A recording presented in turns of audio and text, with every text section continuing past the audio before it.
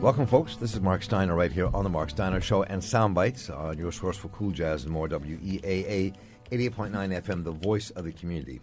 The other week, while I was looking on Facebook, I saw a post from the Chesapeake Bay Foundation that featured its president, Will Baker, and a friend in a very powerful statement.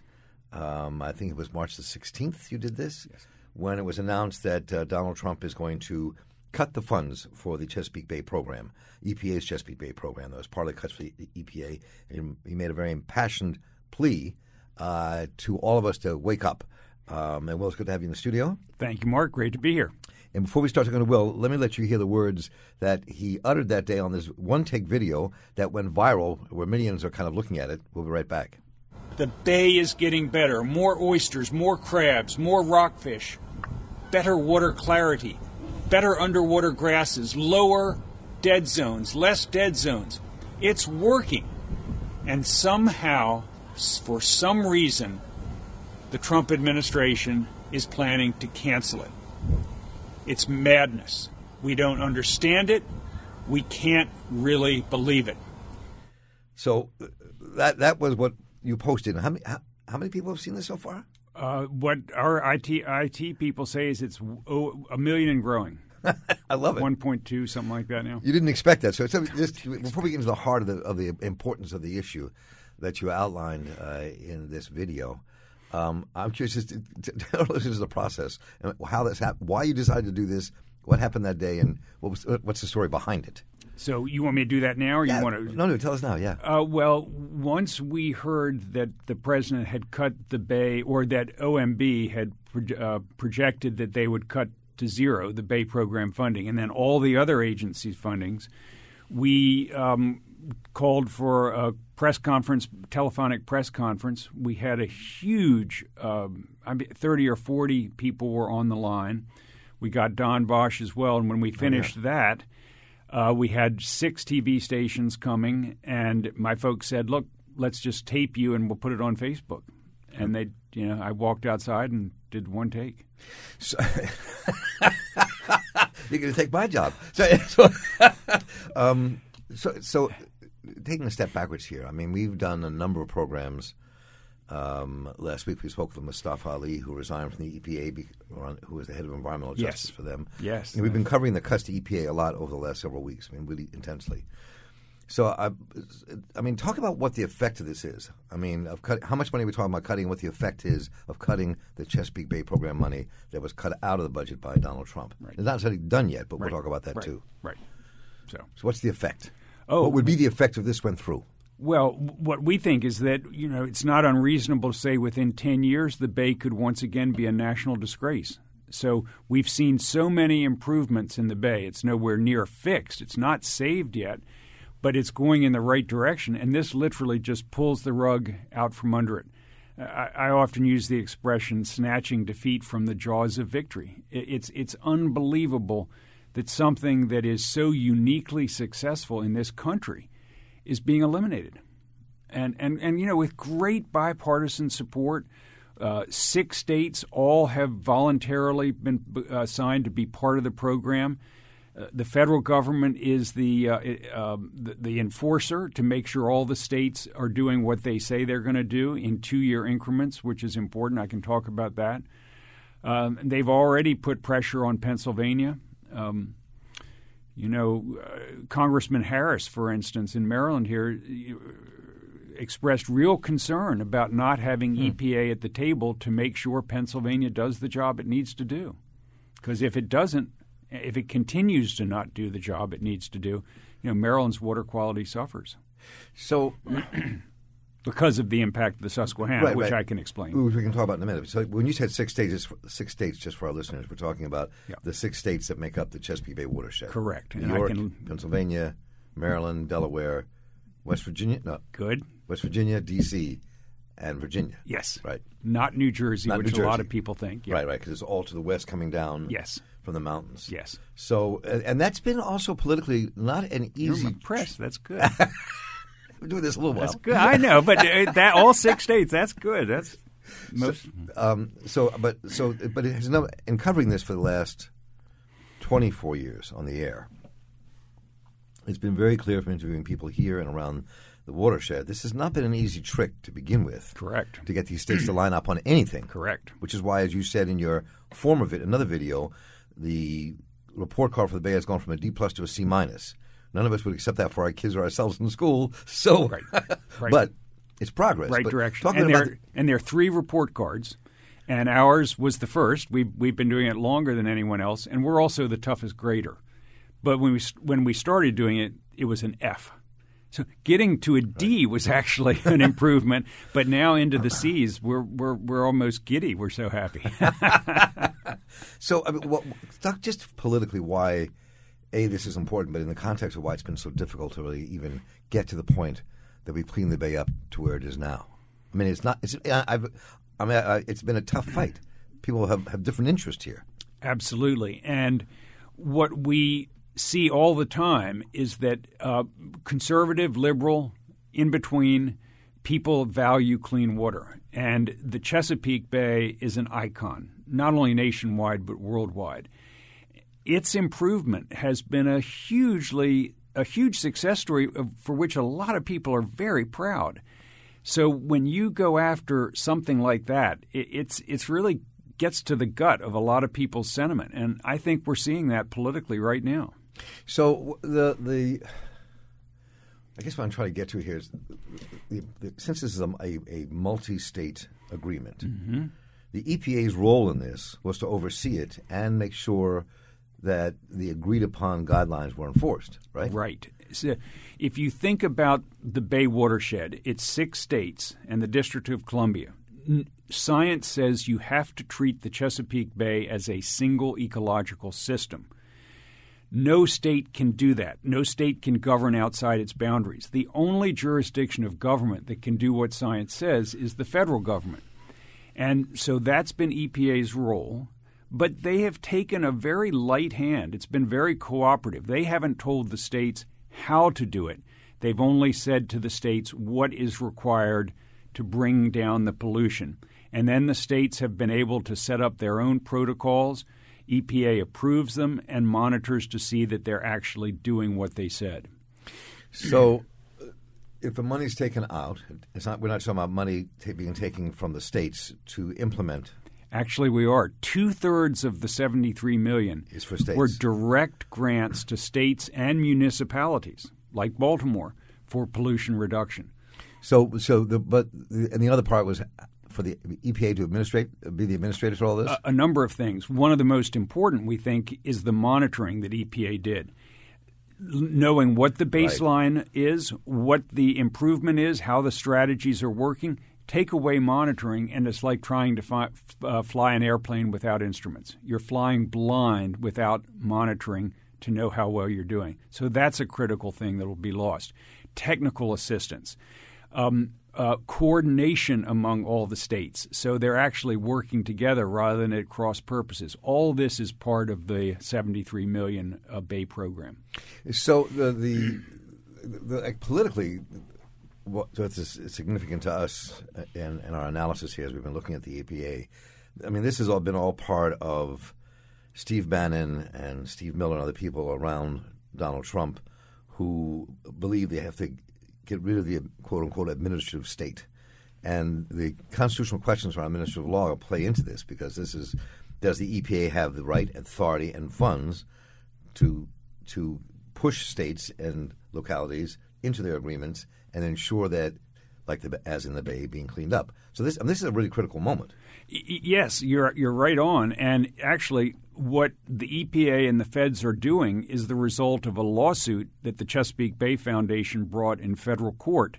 And the settlement to that lawsuit was the establishment of this protocol. And what year was that? That was in 2008, and we negotiated in 2009. The executive order was signed in 2010. And our lawsuit alleged that EPA was required to do this under the Federal Clean Water Act.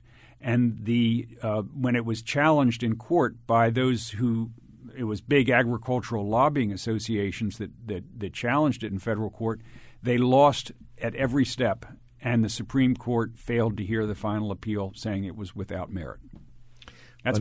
That's pretty important. It's impressive, but you have the new head of the EPA, Scott Pruitt, who I don't know if he was part of that lawsuit and part of many lawsuits. He actually was. He was the Attorney General of Oklahoma, and he joined as a amici. Right. So tell me what politically you do now. I mean, so this means that you have senators and congressmen across these 6 states that are Democrats and Republicans. So what's the strategy here? Of course, the president only proposes a budget, right? And Congress debates it, rewrites it, and then it's a negotiation back and forth with the executive branch. So the real action now for the next several months will be in Congress. And that's where we and others who have been cut, the Great Lakes, for instance, has also been cut to zero. So there and the Gulf of Mexico is another place. Coalitions are developing, and as I said, we're seeing real bipartisan support to reinstate the funding. There are letters being written to the president. I think there'll be hearings, obviously. So, but it seems to me there has to be what you did in the video that day on the 16th that went viral. I mean, it seems to me that that's part of what has to happen beyond Congress. Congress can move slowly, and they can be pushed back by all kinds of interests. I mean, and it seems to me it's the combined political weight of communities and environmental groups and local people gathering together somehow to say we can't allow this to happen, and letting their representatives know we cannot allow this to happen. Absolutely. The listeners have a huge role to play. I mean, there's got to be an uprising of concern from voters and from people letting their elected officials know that this is critical, because there are going to be a lot of fights between Congress and the president for sure. We want to make sure, those of us who live in this watershed want to make sure this rises to the top. So where do you – I don't know if you can answer this question now or if it's inappropriate, but where do you see our congressional delegation in Maryland standing on this? Do you see unity here, or is there a difference because of the political spectrum of our representatives themselves, and where do you see this going? 100% really unity in Maryland. Congressional delegation and the senators. To ensure the funding remains whole. Yes. Interesting. So do you know what that dynamic is like in other parts of the watershed?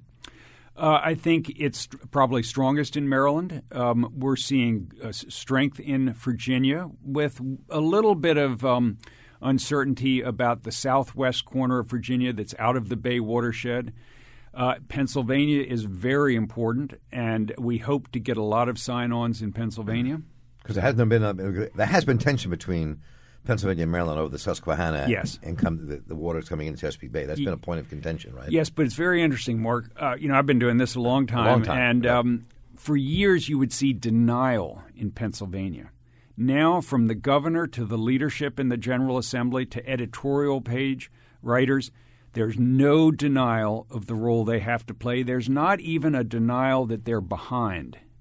There's only differences of opinion as to how they're going to fund it, how they're going to meet the responsibilities under this agreement. So what's your time frame here, do you think, in terms of where this battle takes place? So right now, Congress has these different budget proposals coming in, but they're stuck on Russia and they're stuck on other things. So what do you see politically is the time frame of this? What are our congressional representatives saying has to be done? And is it 2 months? Is it a month? Are we looking to the next year? Yeah, well, this is a budget that starts October 1st. Oh, so this is the federal budget is October 1, September 30th. So there'll be a lot of work over the end of the spring and summer and next fall. But most federal budgets these days aren't approved on time. They have to enter into what's called a continuing resolution, and that continues the status quo from before. So right now, the program is still in place. We want to keep it there. And this is really going to be an ongoing process. What the president seems to do is he throws out so much onto the table, and then it's his way of – it's the art of the deal, if you read the book, and this is the way he did it in the private sector.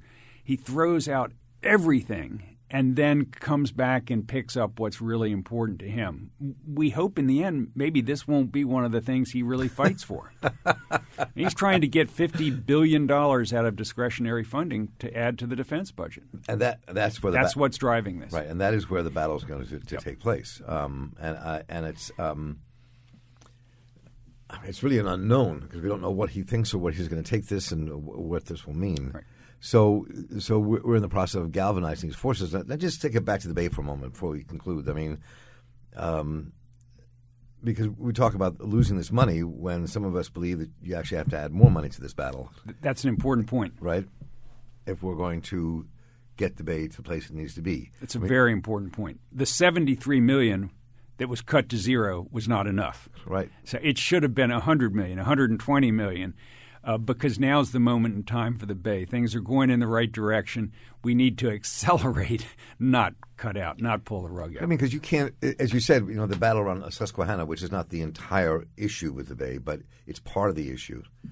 I mean, if we're going to be 50% of all fresh water entering the Chesapeake comes down the Susquehanna. It's equal to the James, the York, the Rappahannock, the Potomac, the Patuxent, all the Eastern Shore River. You add all those up, the Susquehanna is equal in flow to the combination of all the other big rivers. So, I mean, that's in part to me where more money has to come in, because if you're going to have to work with large animal operations in Pennsylvania, our own animal operations here, and other kind of farming, as well as other pollutants that come in the Bay from industry, from paved roads and more, I mean, it's huge. Yes. Maryland, Virginia, and Pennsylvania are 85% of the watershed, so they're the big players. Maryland and Virginia have to keep the momentum they've had. Pennsylvania's got to play catch-up, and that requires money, technical assistance, resources, not only from this $73 million, but there are other agencies that have been cut. The Department of Agriculture, I think, is a 21% cut. That's right. Very important money for helping farmers with conservation. That money does not feed right into the Chesapeake Bay Fund, but it affects the Chesapeake Bay Fund. It absolutely does, because there are about half a dozen federal agencies that are all partners, and USDA, the Department of Agriculture, is one of the partners with EPA in the Bay effort. So, and given I mean, A, there's a battle to maintain the funds that are there. B, there's a conversation about more funds that are needed. And C, there's also this battle I think is going to take place because there's an administration in Washington that believes that the Minister of State is a problem, and they want to get rid of it. So this is a many-pronged battle. But if the Chesapeake Bay Foundation and others do not win this part of the battle, then we're in trouble. So tell me, what can folks do? Well, what people need to do is let their elected officials know in Congress, in the United States Senate. An email is good. A letter's better. The very best thing is to go to their office. And you can go to the district office. You can talk to staff. You don't have to have a huge amount of technical information. All you really need to do is say the Chesapeake Bay and all the rivers and streams are important to me. Water quality is important to me. Keep the federal funding for them. That's really the message. So should people be in touch with CBF? People can go to our website, to our Facebook page. We've got a lot of information. If you don't know, I hope most of our listeners do, who their congressmen are, they can go to our webpage and find out who and what the addresses are, how to write, how to call, telephone numbers, all on the website. All right, Will Baker, we'll put all that stuff on our website, and we'll talk about that at the end as well. Will Baker is the president of the Chesapeake Bay Foundation. Will, I want to thank you so much for stopping by the studios today. Your video is very powerful, and I'm glad it went viral, and they have a lot of work to do. So we'll stay on top of this with you and look forward to talking to you again very soon. Mark, you're terrific. Thanks so much. You are listening to Soundbites right here on the Mark Steiner Show, on your source for cool jazz and more, WEAA 88.9 FM, the voice of the community. When we come back, we'll have more of the program. Don't go away. I want to remind you, the Mark Steiner Show is brought to you in part by the Maryland State Education Association. From limiting over-testing to protecting public school funding, you can learn more about the issues facing Maryland students, parents, and schools by visiting the Maryland State Education Association's website at MarylandEducators.org. That's MarylandEducators.org.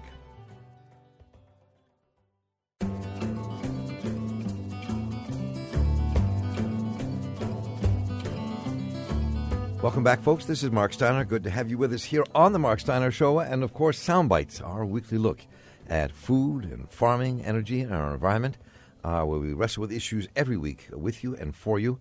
And what swirls around us, we're about now to talk to Bruce Friedrich, who is the executive director of the Good Food Institute and will be giving the annual Whittington Lecture at McDaniel College on Tuesday, April the 11th at 7 p.m. this coming Tuesday.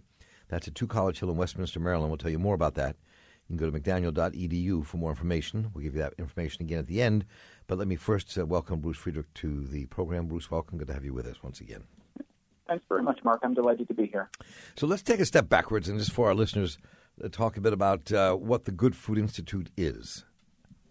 Yeah, the Good Food Institute is a 501c3 nonprofit organization, and we're using markets and food technology to make the most sustainable and environmentally friendly choice, also the choice that's best for global health and animals, to make that the default choice.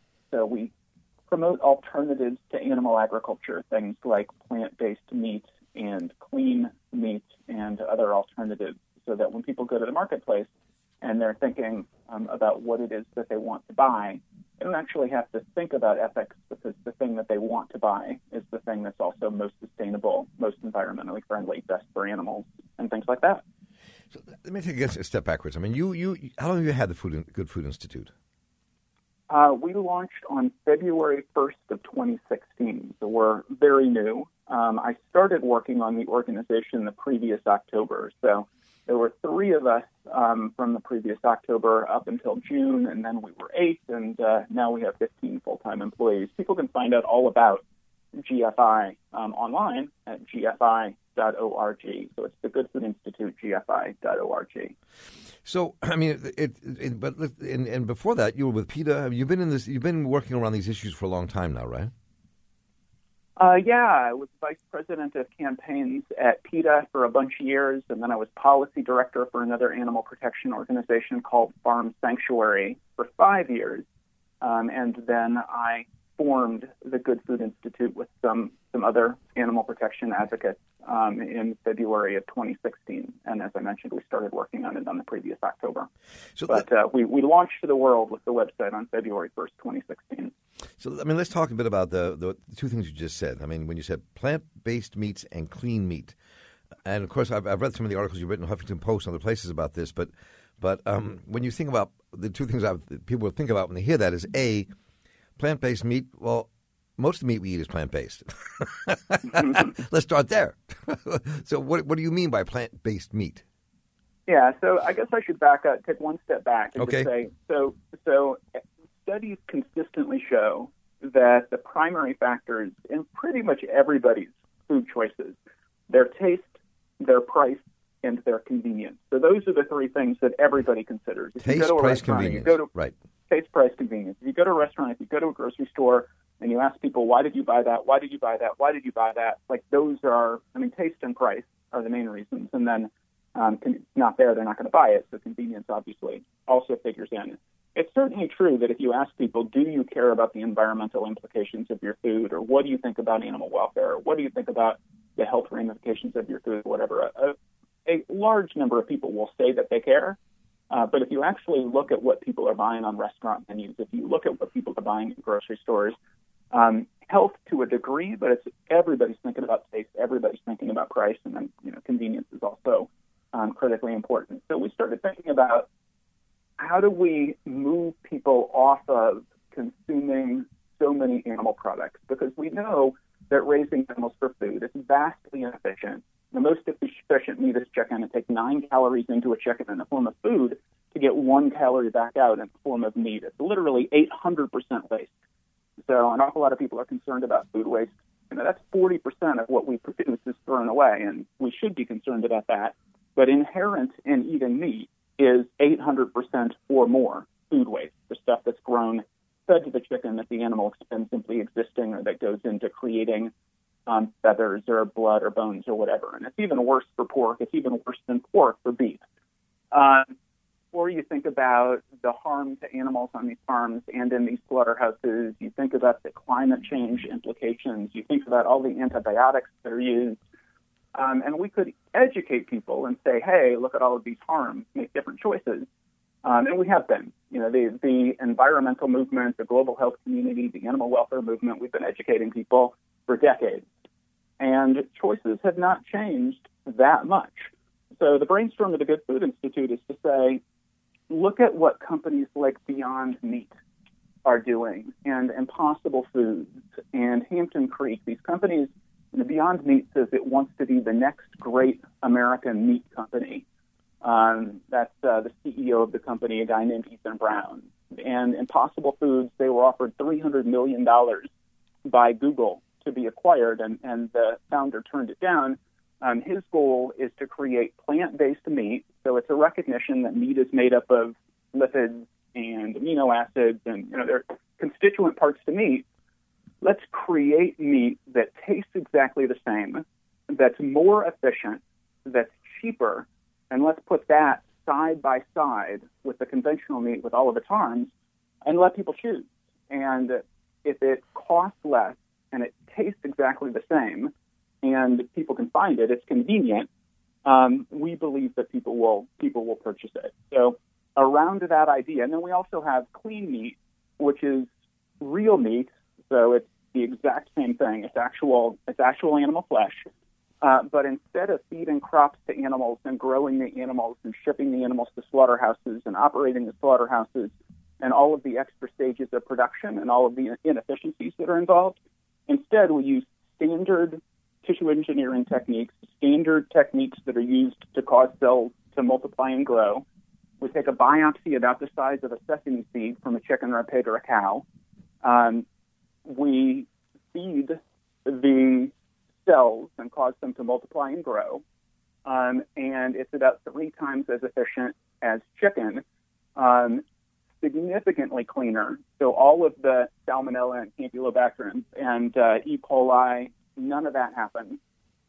It doesn't require all of the antibiotics that are fed to farm animals. So it's a much more efficient product, 95% fewer global warming gases, and it's just better all around. And once that is less expensive, and it will be probably in about a decade, once that's less expensive, it's just a much better way to create actual real meat.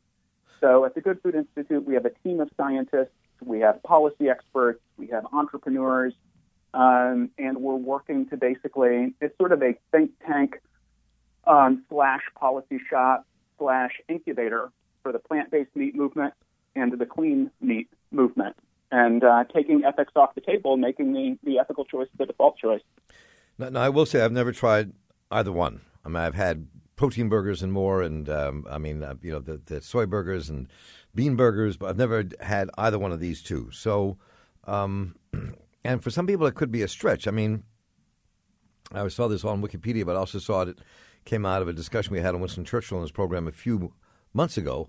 One of his quotes is, "We shall escape," this is back in 1931, "we shall escape the absurdity of growing a whole chicken in order to eat the breast or wing by growing these parts separately under suitable medium." So Winston Churchill had a real penchant for science fiction. And he wrote a lot about that stuff. One of the more positive things about Winston. But anyway, we'll leave that there. So, but the question was, so what does that really mean, though? So you're talking about the idea of producing meat on a mass scale that is made from the tissue of an animal, but grown instead inside of a laboratory. Well, not grown in a laboratory. I mean, think about it. It'll look like a meat brewery. So basically, it'll be meat brewery. It'll look like fermenters. It will look like a brewery. So instead of what you have now, which is these massive factory farms with all of these sort of Frankenstein animals who are pumped full of drugs and who can barely move by the time they're shipped to slaughter, you get rid of that. You get rid of the slaughterhouse, and you have a completely transparent process wherein you can have your sort of friendly neighborhood meat brewery. There'll be that. There will also be sort of the Anheuser-Busch or the Tyson of meat breweries. So you'll have the really big meat breweries as well. But you'll have a much more efficient process, a much cleaner process, and you'll have a much purer product. The exact same product, except that it won't have the bacterial contamination. It won't have any of the drug residues. And you can see exactly how it's made. The two pioneers in clean meat, one of them is a guy named Mark Post, who was a Harvard Medical School professor for a number of years, and he got his first $1 million to work on this from Google co-founder Sergey Brin. The other one is a guy named Uma Valetti, also a doctor and medical school professor at the University of Minnesota, Mayo Clinic trained, president of both the Twin Cities American College of Cardiology and the Twin Cities American Heart Association. And Mark Post got into the idea of growing meat in this way because of his concern about the environment. Dr. Valetti got involved in this because of his concern both about the environment and about animals. So these are two guys that could do anything with their lives. And what they want to do with their lives is make the meat supply safer and more efficient and better, and make a meat supply that doesn't cause the harms of industrial animal agriculture. So now you have that. When was the last time you ate meat? Well, I actually had some Memphis meat. So meat that was Memphis Meats is Dr. Valetti's company. So right. If you go to memphismeats.com. So the last time I had meat other than Memphis meats and other than plant-based meat was 1987, so 30 years ago this year. But I had some Memphis Meats chicken maybe 2 or 3 months ago, and it's irrelevant what I thought. I thought it tasted exactly like chicken, but Memphis Meats has a bunch of meat eaters on staff, and they also say it tastes exactly like chicken. And they had a tasting event 2 weeks ago with about a dozen people, and I think 3 or 4 of them were vegetarians, but the rest were meat eaters. And they ate chicken and they ate duck, and everybody said it tastes exactly like, and it should taste exactly like chicken and duck because that's what it is. It's chicken and duck. It is literally the exact same thing. But part of the thing about a chicken and duck, or a cattle, if you eat cows, and sheep or lamb, whatever, is A, what it's fed, B, that it's grazing outside, C, is also the flavor the bone gives it. And just speaking as an old chef, old cook, so and they can replicate that. They can absolutely replicate all of it. They can replicate all of it, and they are replicating all of it. So, I mean, the initial products, so the products that will be cost competitive and available in a decade are going to be the ground meat products. But they definitely have it in their sights to do the more sort of nuanced pork chops and steaks and chicken breasts and that sort of thing as well. And they expect to be there in probably 15 years, maybe less. I mean, a lot of this is going to be contingent on venture capital funding, but so far things are looking very good for the companies that are interested in growing meat this way. So I'm curious, when you think about where most of the world is, and as the world develops, and we have these billions of people, and people look to the West in terms of consumer envy, because of we have exploited the world to such an extent. We have all the consumer goods here as opposed to around the rest of the world. But there's a middle class growing in most countries in the world that also want the same things. So I mean, how do you think a movement to build to counteracts that, especially when it comes to how we grow our food, how we get our food? I mean, this is a very complex subject to me. Oh, yeah. I mean, it's hard to imagine anything significantly more complex. And, I mean, the two big questions in food technology are, one, how do we feed 9.7 billion people by 2050? And two, what do we do about climate change? And plant-based meat and clean meat, I mean, that's the answer to both of those questions to a substantial degree. And they solve the farm antibiotics problem. They're healthier. They're better for animals. Eric Schmidt, the chairman of Alphabet, the parent company of Google. Eric Schmidt was speaking at the Milk and Global Summit last year, and he was asked to name things that he believes, technological innovations that he believes will improve life on Earth by a factor of at least tenfold in the fairly near future. And, he's the chairman of the board of Alphabet, so he talked about things you would expect, things like self-driving cars and watches that alert your doctor that you're sick before you even know you're sick, and 3D printers for infrastructure and this sort of thing. But the first thing he talked about was plant-based meat. And the reason he said that he thought plant-based meat would improve life for humanity by so much and so soon is that he sees it as a more efficient way of delivering high-quality protein to the developing world, not the developed world, to the developing world in a way that doesn't exacerbate our climate change issues. And this is why people like Sergey Brin are funding clean meat. It's why Bill Gates is invested in plant-based meat. This is a solution to some of the really big questions in food, and especially in developing world economies, the thing that you were just talking about. This is a way that people in the developing world will be able to have meat. They can have plant meat, they can have clean meat without, it's a far more efficient product, and it won't destroy their environment. And, the things we mentioned, I'm curious how people think about in terms of the human lives around them and what these new potential industries could mean. I mean, you mentioned self-driving cars, which is not your area, obviously, but you're focusing on the food, which is important for us to deal with in terms of how we're going to feed the world and have a planet that's healthier and doesn't destroy the earth. Of course, when people think about these things, how does that affect people and work and their employment, I think about? Because like with driverless cars, I've discovered through another interview that the single biggest occupation in the United States is driving something, whatever that might be, just driving something. So, wow. And so we think about these driverless cars, but we don't think about what that means for all the human beings who drive something. What happens to them? Where do they go? And so, you know what I'm saying? So I asked that question in the spirit of your world, and what do we think about in terms of what this will mean for the people involved in who are involved in agriculture, who are involved in the industries that slaughter the meat, that bring us the things across the globe. You know what I'm saying? We're talking about a huge industry that clearly is helping pollute the planet, but it's also made up of human beings who are surviving through that industry. I mean, I guess so, Mark. But, I mean, certainly you look at the developed world and you look at the people who are working in these farms and the people who are working in these slaughterhouses. I mean, Human Rights Watch normally focuses on global human rights abuses. I'm not sure how often they've focused in the United States, but they actually called meat and poultry slaughterhouses America's number one human rights crime for the abuse of workers in these places.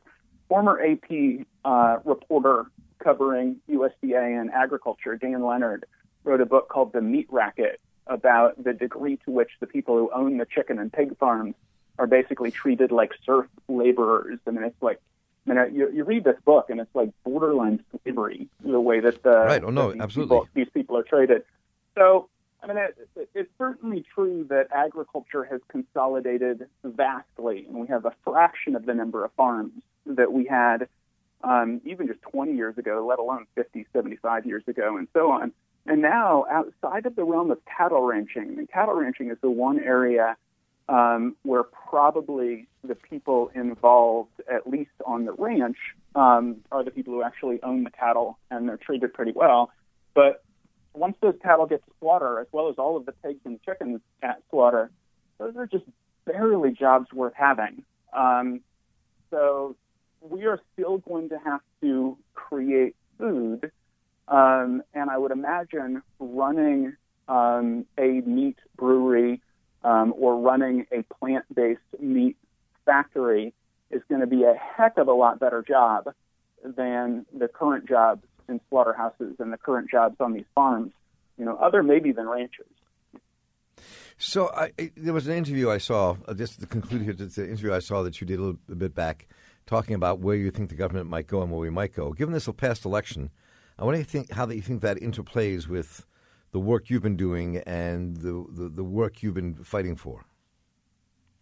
Well, it's the idea of using markets and food technology to solve problems is pretty bipartisan. I mean, the reason you see somebody like Peter Thiel as a special advisor, the venture capitalist Peter Thiel, as an advisor to Donald Trump, which obviously disconcerted a fair number of his Silicon Valley friends, mostly for social justice reasons rather than for economic reasons or sort of technology Silicon Valley core values reasons, is that whether you're talking to Democrats or Republicans, to conservatives or liberals, the idea of using behavioral economics, which is basically what we're doing, we're making the default choice the better choice, the idea of using behavioral economics is something that, Heritage can agree with Brookings and agree with Cato on. So there's certainly areas where regulation protects animals, and that's actually, honestly, that suffers pretty badly under both Democratic and Republican administrations. The Obama administration was a lot more open than the Bush administration. So getting the records was easier under the Obama administration. But enforcement of things like the Animal Welfare Act and the Humane Slaughter Act was no better under Clinton or Obama than it was under Bush 1 or Bush 2.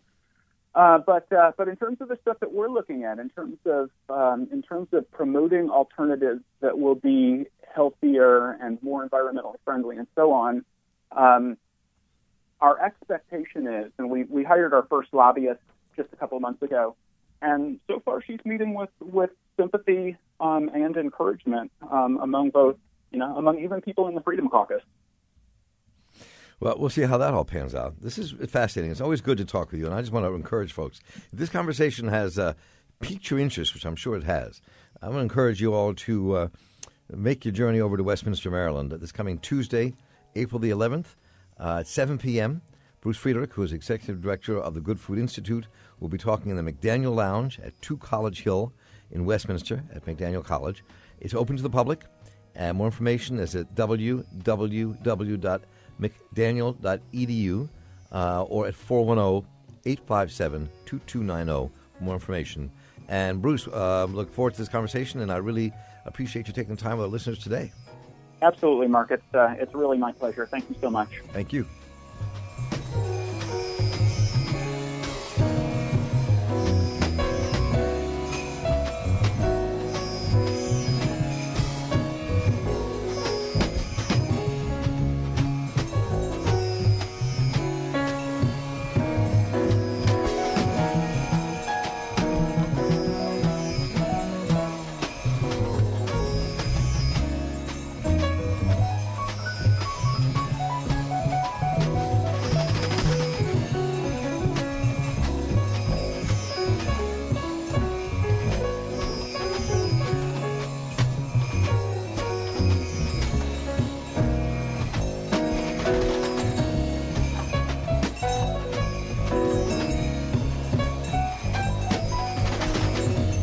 Welcome back. I'm Mark Gunnery, senior producer for The Mark Steiner Show and Soundbites.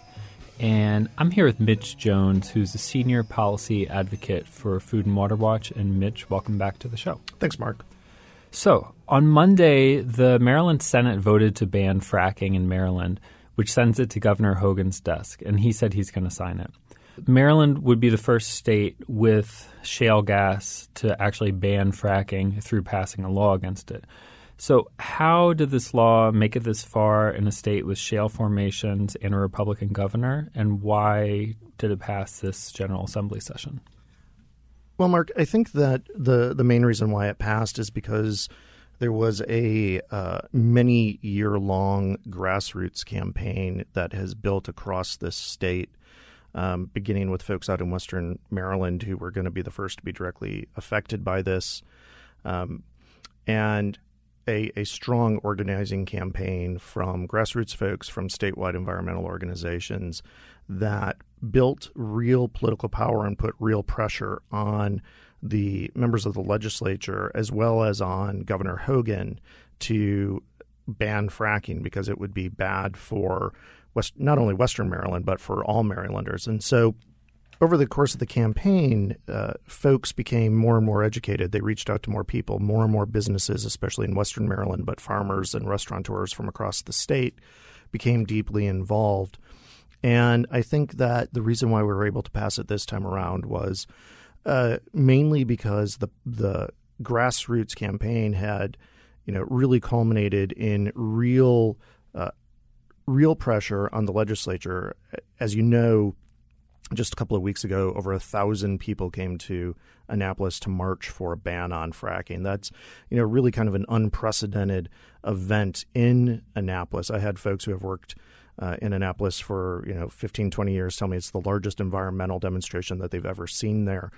And it was only about 10 days after that the governor, announced his intention to support the ban. And so I think, that folks began to realize that this was a movement that had real people behind it, that it was a truly grassroots movement powering this, and that if the politicians didn't follow the people, they were going to have problems coming up next year in 2018.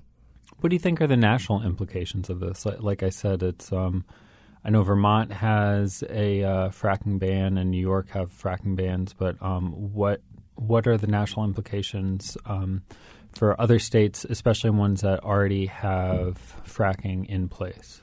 Well, I think the national implications are, great, actually. And I think that's why we saw this year, actually, the American Petroleum Institute made a major investment in trying to stop this ban from going forward. They ran radio ads across the state. They, hired the usual high-powered lobbyists, and they spent a lot of money to try to prevent this because they knew that beyond just a ban in Maryland, this legislative ban signed by a Republican governor will send a message across the country that fracking isn't a partisan issue.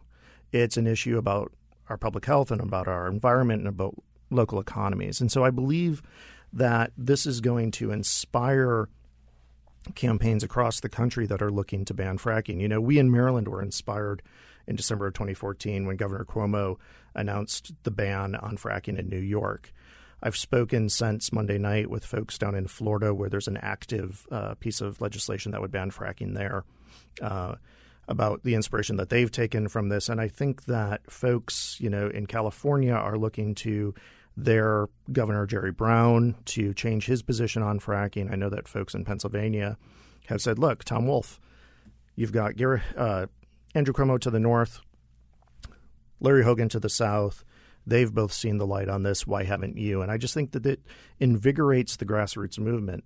And because it takes the grassroots movement to win these sorts of campaigns, I think that this precedent here in Maryland, a bipartisan, legislative, permanent ban on fracking in a state that actually has shale gas reserves, is sending some shockwaves right now through all of the communities that are currently fighting to ban fracking and, frankly, sent a major signal to the oil and gas industry here in the United States. So it seems like so-called energy independence and support for U.S. oil and gas production is one of the few things uniting Republicans right now. Do you think that this could signal a move for other Republicans to come out against fracking? Well, the Florida campaign that I just mentioned, Mark, actually is being led by Republican legislators. So it already in places like Florida is a bipartisan campaign. Although the ban in New York was actually done by the governor and not by the legislature, there were Republicans in New York who were trying to do a legislative ban up there as well. So I think that the image of a kind of lockstep Republican position on this issue doesn't live up to the facts. And that's probably because most of us look at Congress when we consider this issue. And, of course, Congress is a little separated from these state-level fights. We've found at Food and Water Watch that Congress seems to be lagging behind the times on the fracking issue. They're still a few years behind, and we've been working hard to bring them up to speed. And I think Maryland being so close to the Capitol will help do that. But, the other issue with the energy independence is I was just reading this morning a new article about a report from the liquefied natural gas exporters saying that for the first time in years there's been an increase in exports, or the way they put it is imports, but one person's import is another person's export of natural gas for the first time in about 4 or 5 years. And I think that for the U.S. in particular, what we're seeing is that fracking isn't really about domestic energy independence. It's about oil company profits, and the way that they're going to profit is by shipping that gas abroad. Mm-hmm. So as the General Assembly session winds down, can you reflect on how they've done this year regarding the environment? Well, it's going to be hard for me to say they didn't do great because they passed what was the number one piece of environmental legislation. But, there were other pieces of legislation regarding the environment that just didn't have not yet, let me put it that way, make it through. There was a bill to put very minimal monitoring of air emissions from CAFOs on not only on the Eastern Shore but across the state, in response to complaints from citizens living near those facilities, which has yet to get a vote. I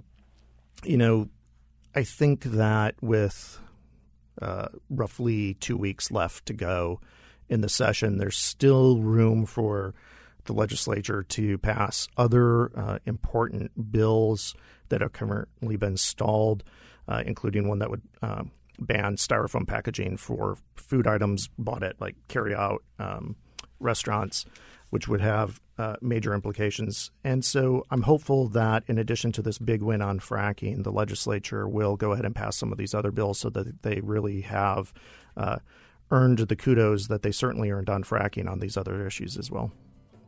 That's Mitch Jones, Senior Policy Advocate for Food and Water Watch. And Mitch, thanks for coming in. Thanks, Mark.